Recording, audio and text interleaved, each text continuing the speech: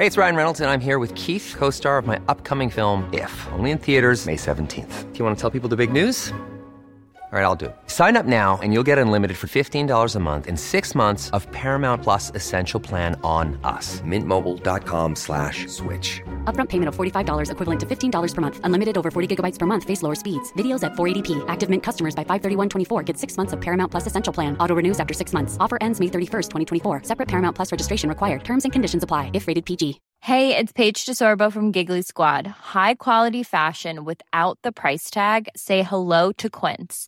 I'm snagging high-end essentials like cozy cashmere sweaters, sleek leather jackets, fine jewelry, and so much more. With Quince being 50 to 80% less than similar brands. And they partner with factories that prioritize safe, ethical, and responsible manufacturing. I love that. Luxury quality within reach. Go to quince.com/style to get free shipping and 365-day returns on your next order. Quince.com/style.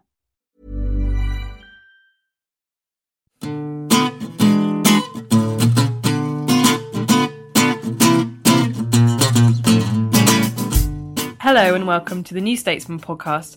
I'm Deputy Editor Helen Lewis, and this week I'm joined by Raphael Behr and George Eaton to talk about universal credit and problems at the Department of Work and Pensions, while Caroline Crampton talks to Rachel Cook about the future of television, and I talk to Ian Steadman about the new film Gravity and what the best film about space really is.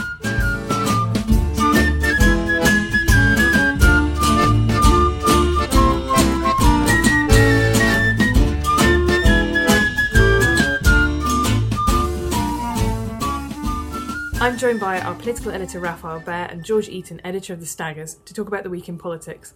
George, you've written, for you, I believe, quite a scolding blog this morning about Ian Duncan Smith in the wake of... So the Public Accounts Committee has looked into universal credit. First of all, tell me what the report says. It doesn't actually tell us much that hasn't been said already, although it puts it probably stronger than anyone else has, led by Margaret Hodge. It says most of the £480 million of public money that's been spent on the project is going to have to be written off, that it's been terribly managed from the start, that they're actually going to miss the deadlines. They've set themselves the new deadlines, which are already have already been set back by months, and that if they're going to meet the 2017 target, they're going to have to accelerate the process. But that poses new risks. I mean, if it doesn't work, people won't get their benefits on time. That's a new disaster. And this comes back to a conversation we've had a couple of times, Raf, doesn't it, about this idea about Ian Duncan Smith and faith-based policy, the sort of belief that if you just believe in it hard enough... Yes, the criticism that you hear from Ian Duncan Smith, from his civil servants, and from people who look at welfare policy independently and have tried to feed back some concerns to the department that the universal credit wouldn't work, and indeed from some sceptical Conservatives, is that he sees the world in terms of people who are with him and those who are against him. And the ones who are with him, it is quite literally an evangelical mission to use the welfare, to reform the welfare system in a way, in a compassionate, conservative way, which configured as making it more lucrative for people to work than to claim benefits. The problem is, while that's a sort of an admirable ambition if you're a Conservative, it might be an admirable ambition if you're not a Conservative, but if it doesn't work, and as George says, you waste all the money, at what point does Ian Duncan Smith, representing for the Conservatives this sort of crusading, moralising, compassionate conservatism, and the sort of symbolic utility he has for David Cameron in that respect, at what point does that start to be outweighed by the fact that he plainly cannot run a massive spending department without ballsing everything up? And you feel that we might be reaching a bit of a tipping point on that one, but I think his job will be safe, largely because of that strange symbolic value he has. But this isn't the only problem, is it? So they were trying to replace disability living allowance with the personal independence payment. That's gone. They've lost an appeal about the independent living fund, which is another disability benefits reform. What of his flagship reforms, what has happened? What exists? Well, the benefit cap has been introduced, and it's inflicting a lot of hardship on the poor, a lot of hardship on people who live in London, can't find affordable housing. But the Tories would say it's hugely popular with the public. It's survived all the legal challenges to it, And in our view, it is saving some public money. Let's remember the benefit cap. The politics of that have worked quite well, but that's George Osborne's strategic judgment that essentially you can put forward a fairly blunt message that says, look, the problem is the last government just hosed slightly idle people down with money, and it isn't really fair on the people who are just getting on, trying to work hard. The way you make work pay and the way you change the welfare system rather than really reforming it is by trying to cut taxes for people who are working and take away benefits from people who aren't. Now, you can argue the morality of that indefinitely. What seems to be the case is politically, George Osborne has been entirely vindicated in the ongoing tussle he's had with IDS, where Osborne has been saying, the halls of the DWP are strewn with the corpses of people who've thrown themselves at the welfare system with clever reforming strategies. It doesn't work. You just bring the bill down and then use the tax system to reward people, and politically and financially and the rest of it. But that's the thing. He's won that argument basically cap, against isn't it? IDS, Is that it's a very clear message. They say no one should have more than the average family earns. And I mean, you wrote a blog at the time pointing out, well, what about people who've got 5 or 6 children? They can't magically have less children and therefore have lower benefit needs. My question is, where does Labour come back on this? Because actually they've gone along with a lot of this stuff. The Public Accounts Committee report says, well, we're all very committed to the idea of universal credit in practice. Does that therefore take the sting out of their attack? There's an opportunity for Labour here, because what the position that Labour have wanted to get into is to say that they've been on the defensive because they've been effectively attacked as throwing good money after bad through the benefit system. What they would like to say is, we believe in reforming the welfare system, but we do it in a sort of compassionate way consistent with our values. We don't just hand money out for nothing. Now, because IDS has sort of failed, there is an opportunity for Labour to say, no, we could deliver something along the lines of what he was trying to do, but because our heart is in the right place, we're Labour, we sort of support the ambition, but we can take this mantle on and do it properly. As long as at the same time they make sure that there's a clear fiscal signal that by reform they don't just mean reverse the cuts.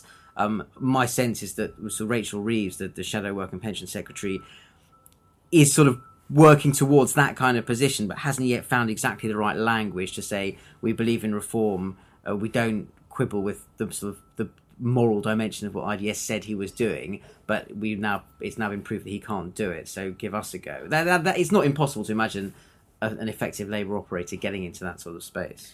The question remains, why is IDS still in his job? I think 2 reasons. I think the first reason is that they tried to move him back in the 2012 reshuffle. He was offered the justice brief. He made it clear that there was only one job he wanted to do in government. That was the reason he came back onto the front bench. I think Cameron and Osborne made the calculation that they couldn't afford to have a Eurosceptic right-winger sort of act as a rival centre of power on the back benches. The other reason, I think, is that because the rollout of universal credit has been so limited, very few people actually know it exists. There hasn't been, you can't in the way you can point to the NHS and say, there's an A&E crisis. People say, yes, I had to wait this long for my appointment. You don't have people saying, well, yes, you introduced universal credit and now my tax credits are late. I can't afford to feed my children or heat my house. That hasn't happened. And so I think they've actually avoided a political car crash by just permanently and constantly delaying it, which means by the pilot scheme, essentially, but not that 415 million or whatever it is. Yes, I mean, there has been, exactly. That's a great attack line for Labour, because they can say, look, here's a supposedly fiscally responsible government wasting public money. But I don't think it's been anywhere near as much of a disaster as it could have been. The big failure is that Ian Duncan Smith entered government in 2010 promising to transform the welfare system by the end of the Parliament. That ambition is now completely dead. And just to finish, Raf, the general macroeconomic situation is looking a lot more healthy than it was, 6 months ago even. How are Labour gearing themselves up to deal with this idea of going into an election when things aren't utterly crap? Well, they have 2 approaches. One is, as we've discussed before, trying to change the theme of the conversation on the economy away from what do the public finances look like and is the economy growing, because the public finances will be on a trajectory towards improvement and the economy will be growing at the time of an election, to say, what does the economy actually mean to you and your family, and do you feel better off? And they're a bit more confident on that in terms of what the projections are in wages not keeping up still with growth and inflation. So they can credibly say, when it comes to can you pay your gas bill, can you afford your season ticket as a commuter, or all those similar issues, is this an economy that's actually doing for you what you need it to? And they're strong on that. The other side is they do know they still have to nail down that sort of charge of, or rebut that charge of fiscal laxity that and I don't think anyone in either Ed Miliband's or Ed Balder's office thinks they can achieve everything with the cost of living stuff, because people will say, yes, I understand that maybe you feel sorry for me because I can't afford to pay my gas bill, but that doesn't mean I'm going to hand the keys of the economy over to you if actually what you secretly want to do is just turn on the money taps again, because we know there's no money. That argument hasn't been won by Labour, and my understanding of it is that the thing that still keeps them up at night a little bit is what's the policy, what's the thing, the firework we set off, the emblem that we raise to say, no, we really do understand that it's your money and we can't just spend it on whatever we want. And that's, they need to find that, but they do know they need to find that. And on that note, I'll finish. Thank you very much, George and Raf.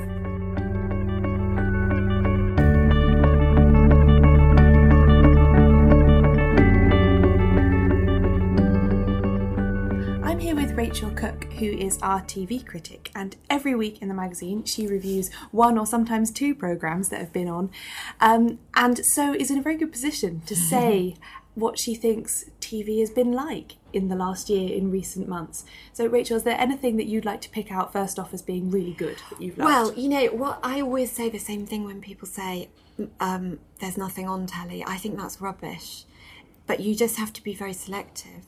And I love telly, and so there is always, I always find something good to review, or at least something good to slag off. But just because I slag something off doesn't mean that I didn't enjoy watching it, because in a weird, perverse way, I obviously did. And so for me, most years are good years. I think this has been a slightly wonky year, in the sense that there's a certain, you can feel really ITV in the ascendant and the slight nervousness in the BBC. And what that has led to is some quite good drama on ITV, but drama which is probably overpraised because it's on ITV. Everyone's like, oh my God, this is, actually worth watching. So I know everyone loved Broadchurch. I wasn't mad on it. I thought the performances were great, but I wasn't lost in it the way other people were. I think it was overpraised because it was on ITV. That's definitely what I felt. Yeah. I wrote about it in the magazine at the time. Yeah.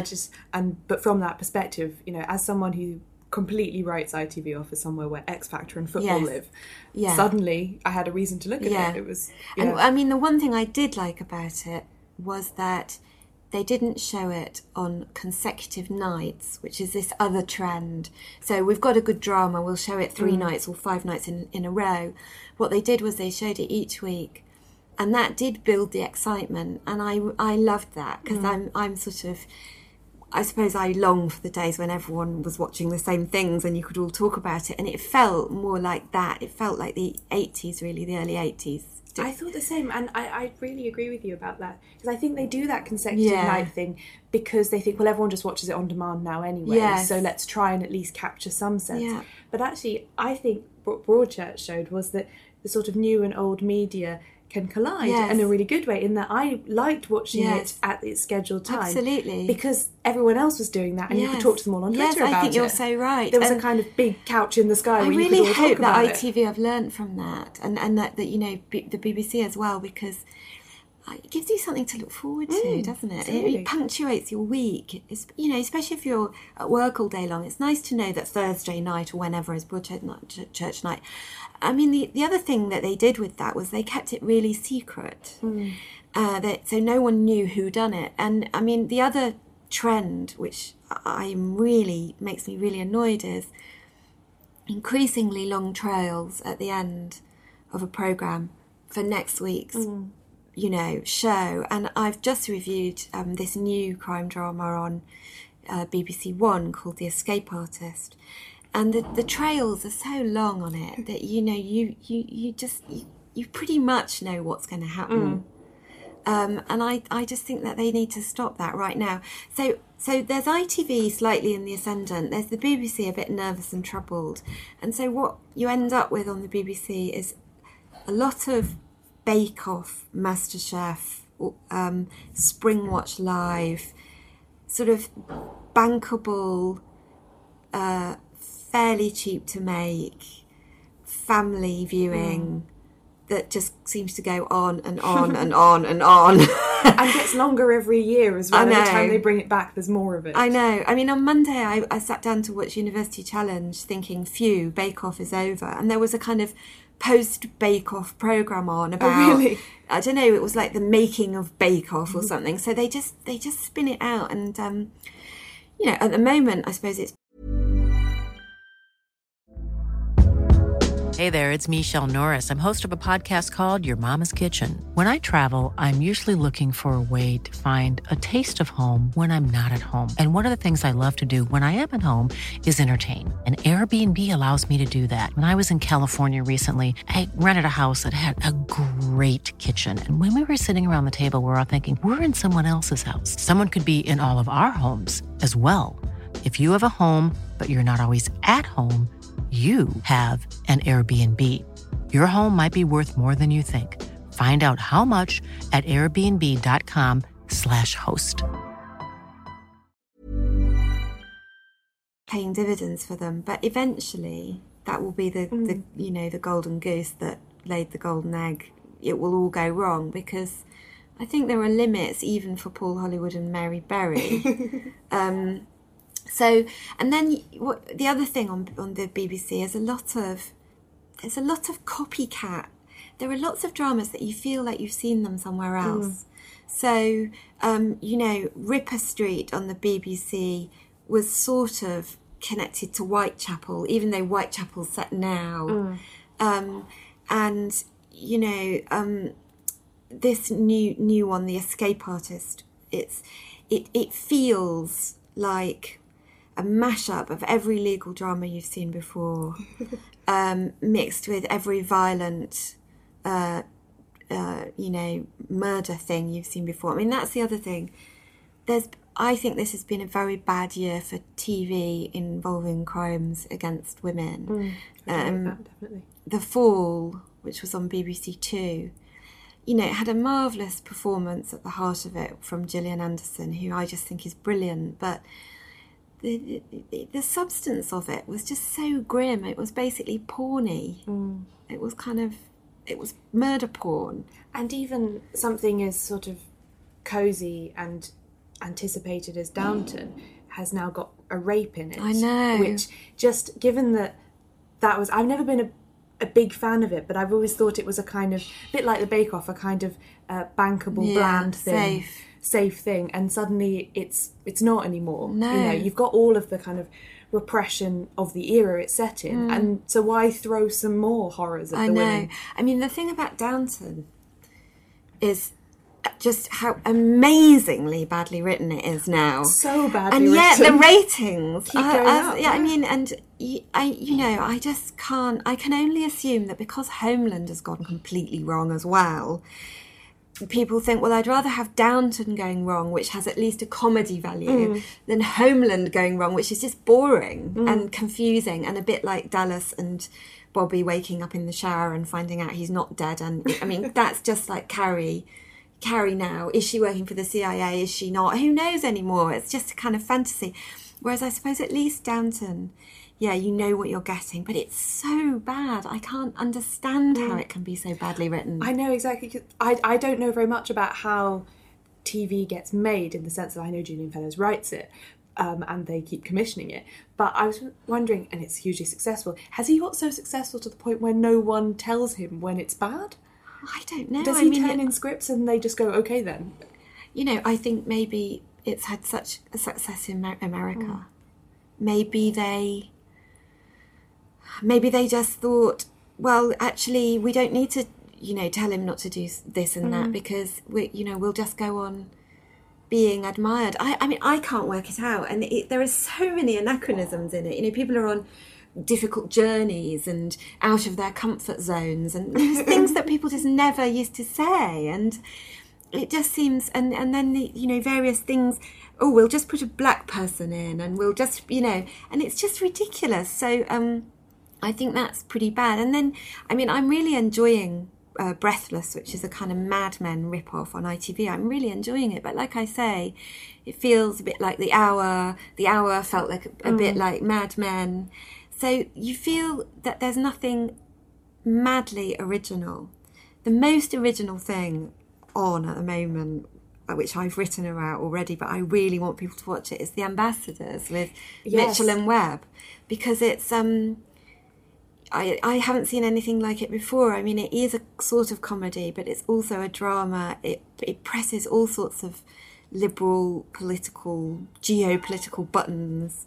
It's incredibly well made and well written, and it seems to me that it really is original, because who wants to sympathise with diplomats who have such cushy lives? Well, exactly.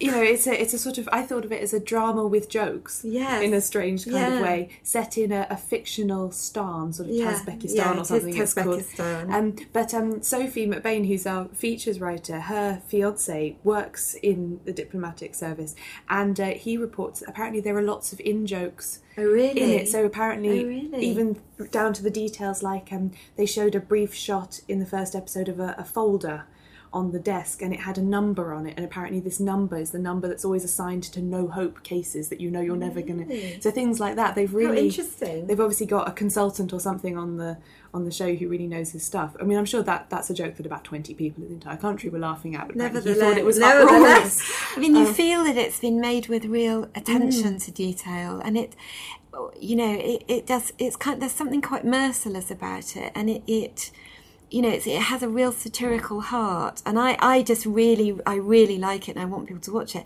I also think if you are in search of originality, you basically have to go to documentaries, which are we still do better than the Americans. They might write dramas a bit more slickly than us, but I still think we do documentary better, more quirkily, in a less sensationalist way. And I have really been loving watching this crazy series called Iceland Foods, Life in the Freezer Cabinet. The title alone makes you want to watch it, because there is no life in a freezer cabinet. It also sounds strangely like a sort of rip-off of a David Attenborough Yes, programme. it does. As if we're kind of venturing with him point. into the freezer cabinet or something. And it's really good. And it's like all the best documentaries. It's a microcosm of Britain. So you're in this small world, which is the head office of Iceland Supermarkets, which this mad bloke started in the 70s with 30 quid and 2 freezers, and is now worth it's got 800 shops, and it has £1 billion turnovers, but it tells you so much about modern Britain. Really, every politician should watch it, because it tells you about what life is like, not in London, not even in Birmingham or Manchester, but in, the small towns where life is a struggle. And it's not depressing, it's incredibly joyful, because Iceland, who knew, is one of the best companies to work at in Britain, and is consistently voted that by its employees. But it's very cheerful, and it's funny, because, there's a lot of comedy to be had in various of the Iceland products. But underneath all that, there's something incredibly real about it. This is what Britain is. It's a small town where nothing stirs. There are no shops. All there is a branch of Iceland, and the people that go in it, their lives are tough. And I think it's just really beautifully made and intelligent. Well, we'll see what happens in the rest of the year. But thanks very much, Rachel.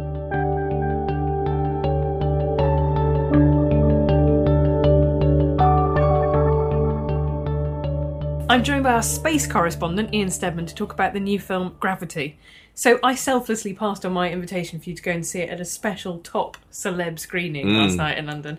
Thank you so much. First of I all, enjoyed it massively. So first of all, tell anyone who might not know, tell us what the film is. It is the new film by Alfonso Cuarón, who did Children of Men, most famously, and it is quite simply about a hypothetical situation, which is actually quite possibly could happen, where a satellite orbiting the Earth breaks up and turns into a debris field moving around the Earth at, as the film describes it, as fast as a speeding bullet train, which I had problems... Faster, surely? Faster, you'd think.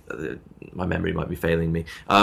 But this debris field goes around the Earth and hits into a space shuttle crew who's repairing the Hubble Space Telescope, destroys the space shuttle, and 2 astronauts are left with just a jetpack, and they have to make their way to the International Space Station, where hopefully they can catch a spacecraft that as a lifeboat down to Earth. But lots of stuff happens. There's twists and turns, and it's great. It's like, I describe it as the Towering Inferno in space. It's just I was gripping the... I know calling a film gripping sounds... It literally is. What's quite interesting is, so Ryan Gilbey's reviewed it in this week's magazine, and he's written about how unusual it is, because the film, it basically stars Sandra Bullock. Yeah. You get a little bit of George Clooney, even though he's given equal billing on the poster. Yeah. And a little bit of another guy. And that's pretty much it, but he said how rare it is to get a single shot, even just whether it's a movie or even if it's just literally, the protagonist, the person whose face is most often on screen, for it to be a woman in her 40s is quite incredible. For that to be a sci-fi film is even rarer. I haven't seen that since, I guess, Alien being it is, and there's a nod obvious. to Alien in that Sandra Bullock is dressed the same as Ripley with the vest and the shorts. And yeah, it's George Clooney's in it for about a third of it, and the film even does a nice little trick where it tricks you at one point into thinking that a man is going to save the day, and then there's a little twist and he doesn't, and it's quite nice that it plays on your expectations like that. I don't think that's too big a spoiler. Sorry if it is. Ruined it for everybody. We're getting letters now.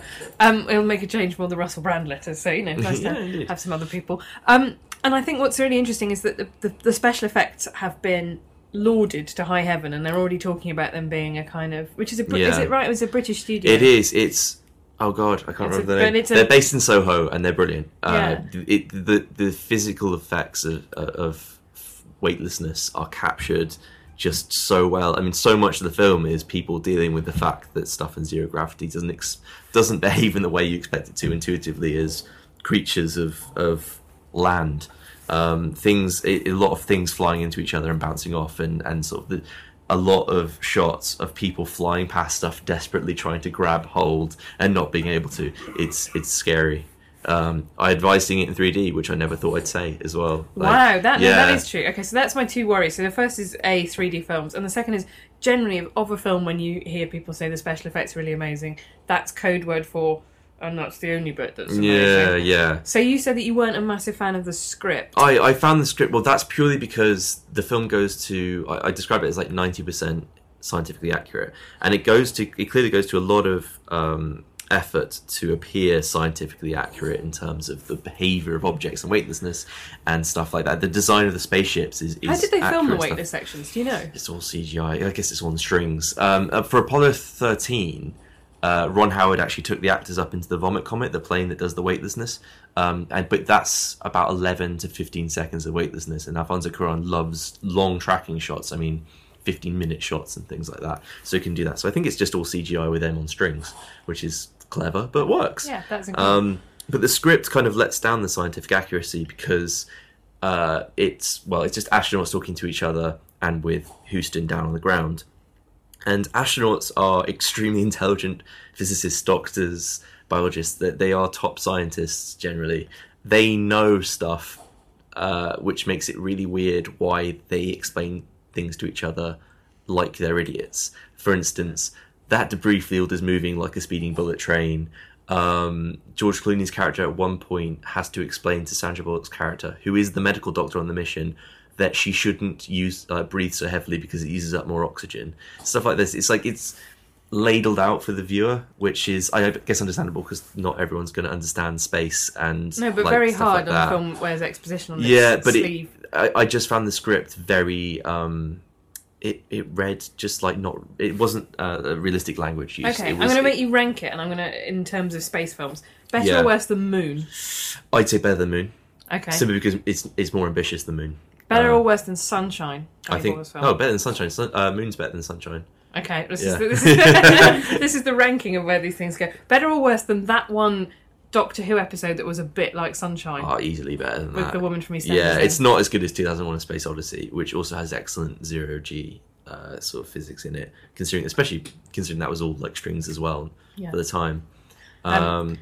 I think I've run out of films in space. Alien is, it's one of the best. It's not a science fiction film. It's a disaster film, but it's one of the best disaster films ever made. Better or worse than the Doctor Who Christmas special with Kylie in? Oh god, no, nothing beats Kylie. Right, okay, on that note, I'll leave it. Thank you, Ian. You've been listening to the New Statesman podcast. You can find us every week on iTunes or at newstatesman.com/podcast. Our theme music is Devil with the Devil by the _Orchestra, licensed under Creative Commons.